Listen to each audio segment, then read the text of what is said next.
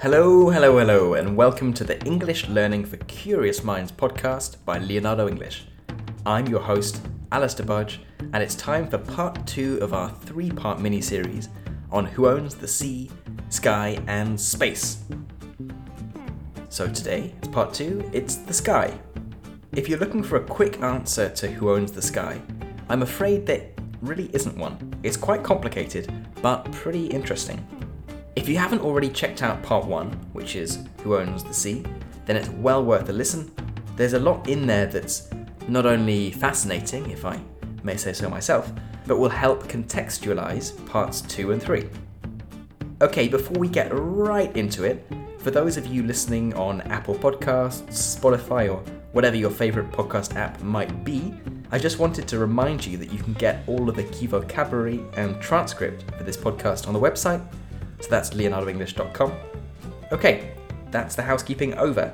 Today we are going to be talking about the sky, who owns it, and why that matters. To do that though, we are going to need to go into a little bit more detail about what the sky actually is. In English, and in most languages in fact, the word sky is used broadly to describe what's above us, what's between the land and space. It's not the same as atmosphere, which is the collection of gases that surround the Earth.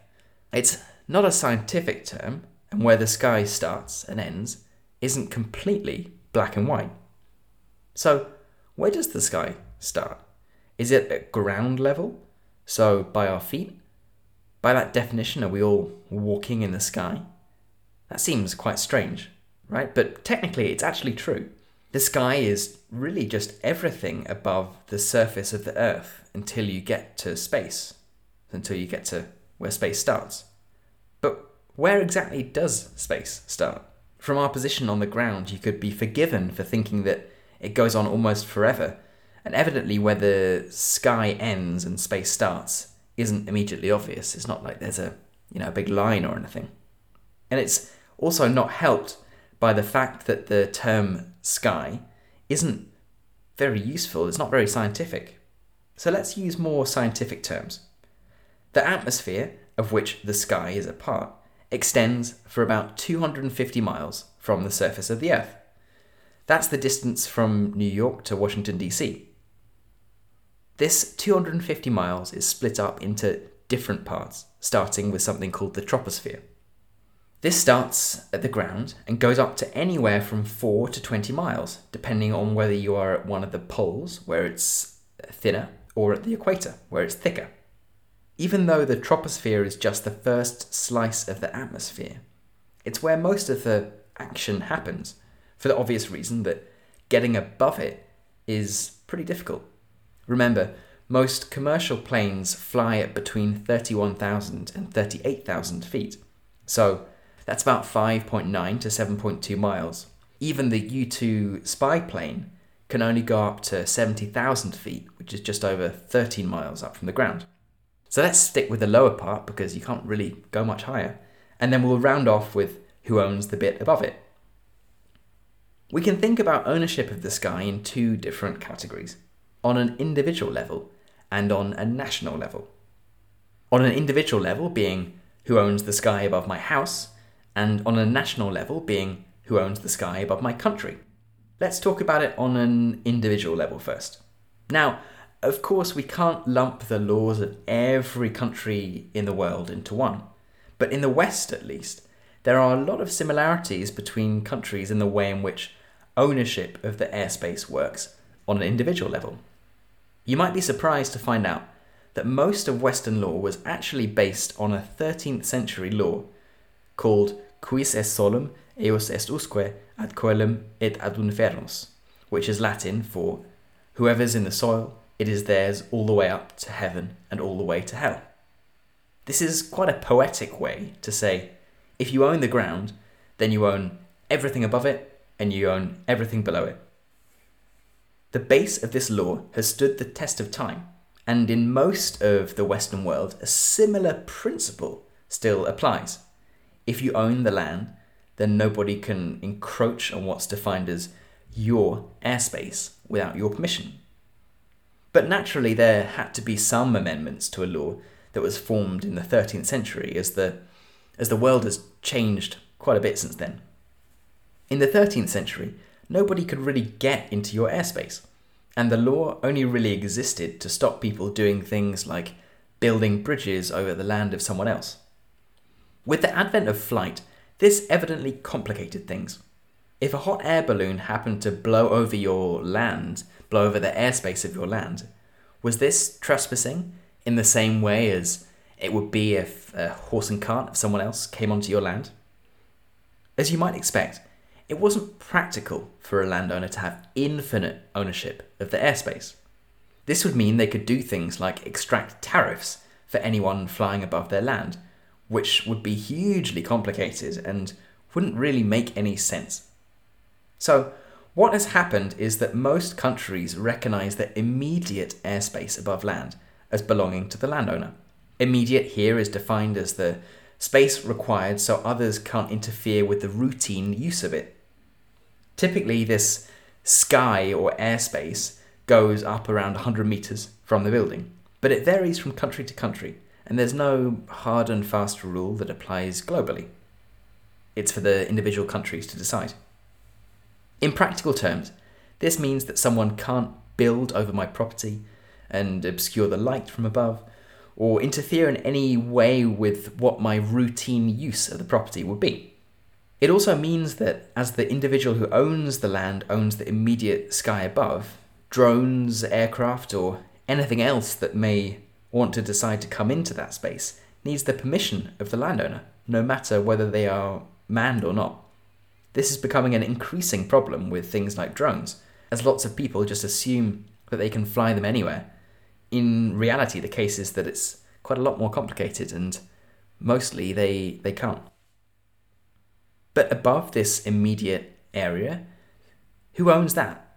We've covered only the first 100 meters of the sky, which, although it's debatably the most important as it's closest to the land, is still only a tiny proportion of the entire sky. The answer, actually, is on one level quite simple. It's owned by the country below the sky. This can be the territorial land of the country, or it can be the seas that are also owned by the country. As we found out in part 1 of this mini-series, ownership of the sea can stretch out 350 nautical miles from the coast, and as ownership of the sky belongs to whatever country owns the ground below it, well, then ownership of the sea can come in pretty handy too. In practical terms, though, what does ownership actually mean? Well, if a country owns something, then it can decide what it wants to do with it, and it can decide how it wants to let others use it. For starters, it can require other countries to pay to use it, to pay to go into it.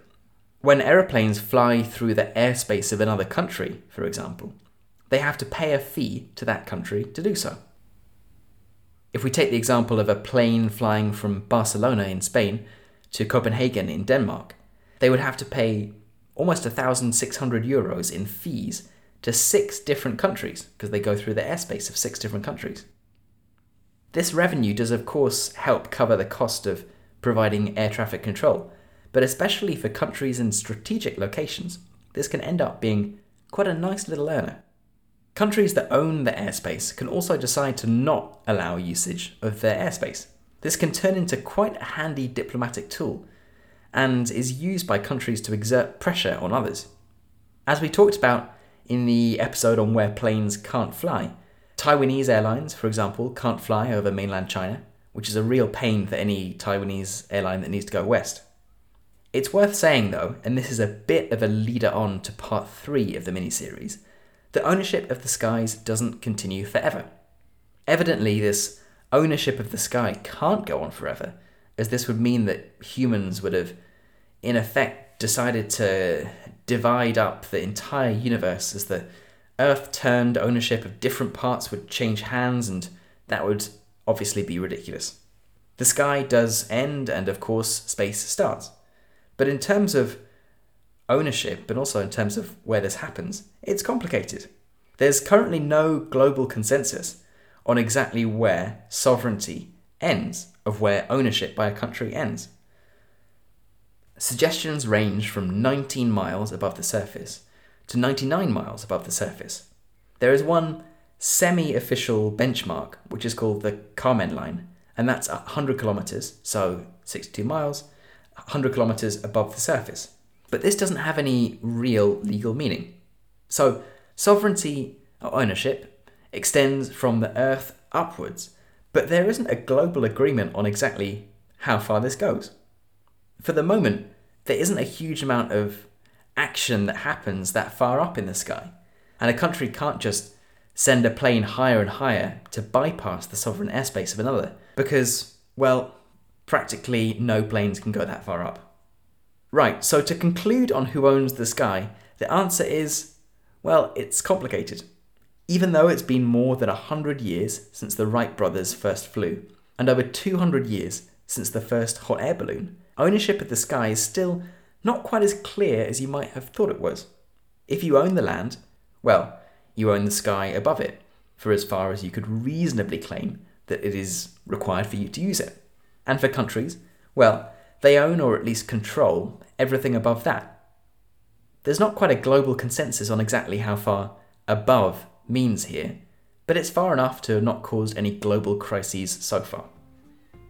Next up, we're going to be talking about the final frontier, space. We'll be talking about who owns it, why everyone wants a piece of it, and what that might mean for mankind. That's all coming in part 3 of this 3-part miniseries, so stay tuned for the final episode. As always, thank you very much for listening to the show. If you've enjoyed listening to it, then do consider taking 20 seconds out of your day and leaving a review. Each review not only puts a smile on my face, but it helps more people find out about the podcast, and the more people who find out about the podcast, well, the better it'll get for everyone. And if you want to get notified whenever we release a new podcast, then hit that subscribe button, and it'll be straight on your phone as soon as it comes out every Tuesday and Friday. You've been listening to the English Learning for Curious Minds podcast with me, Alistair Budge. I'll catch you in part 3.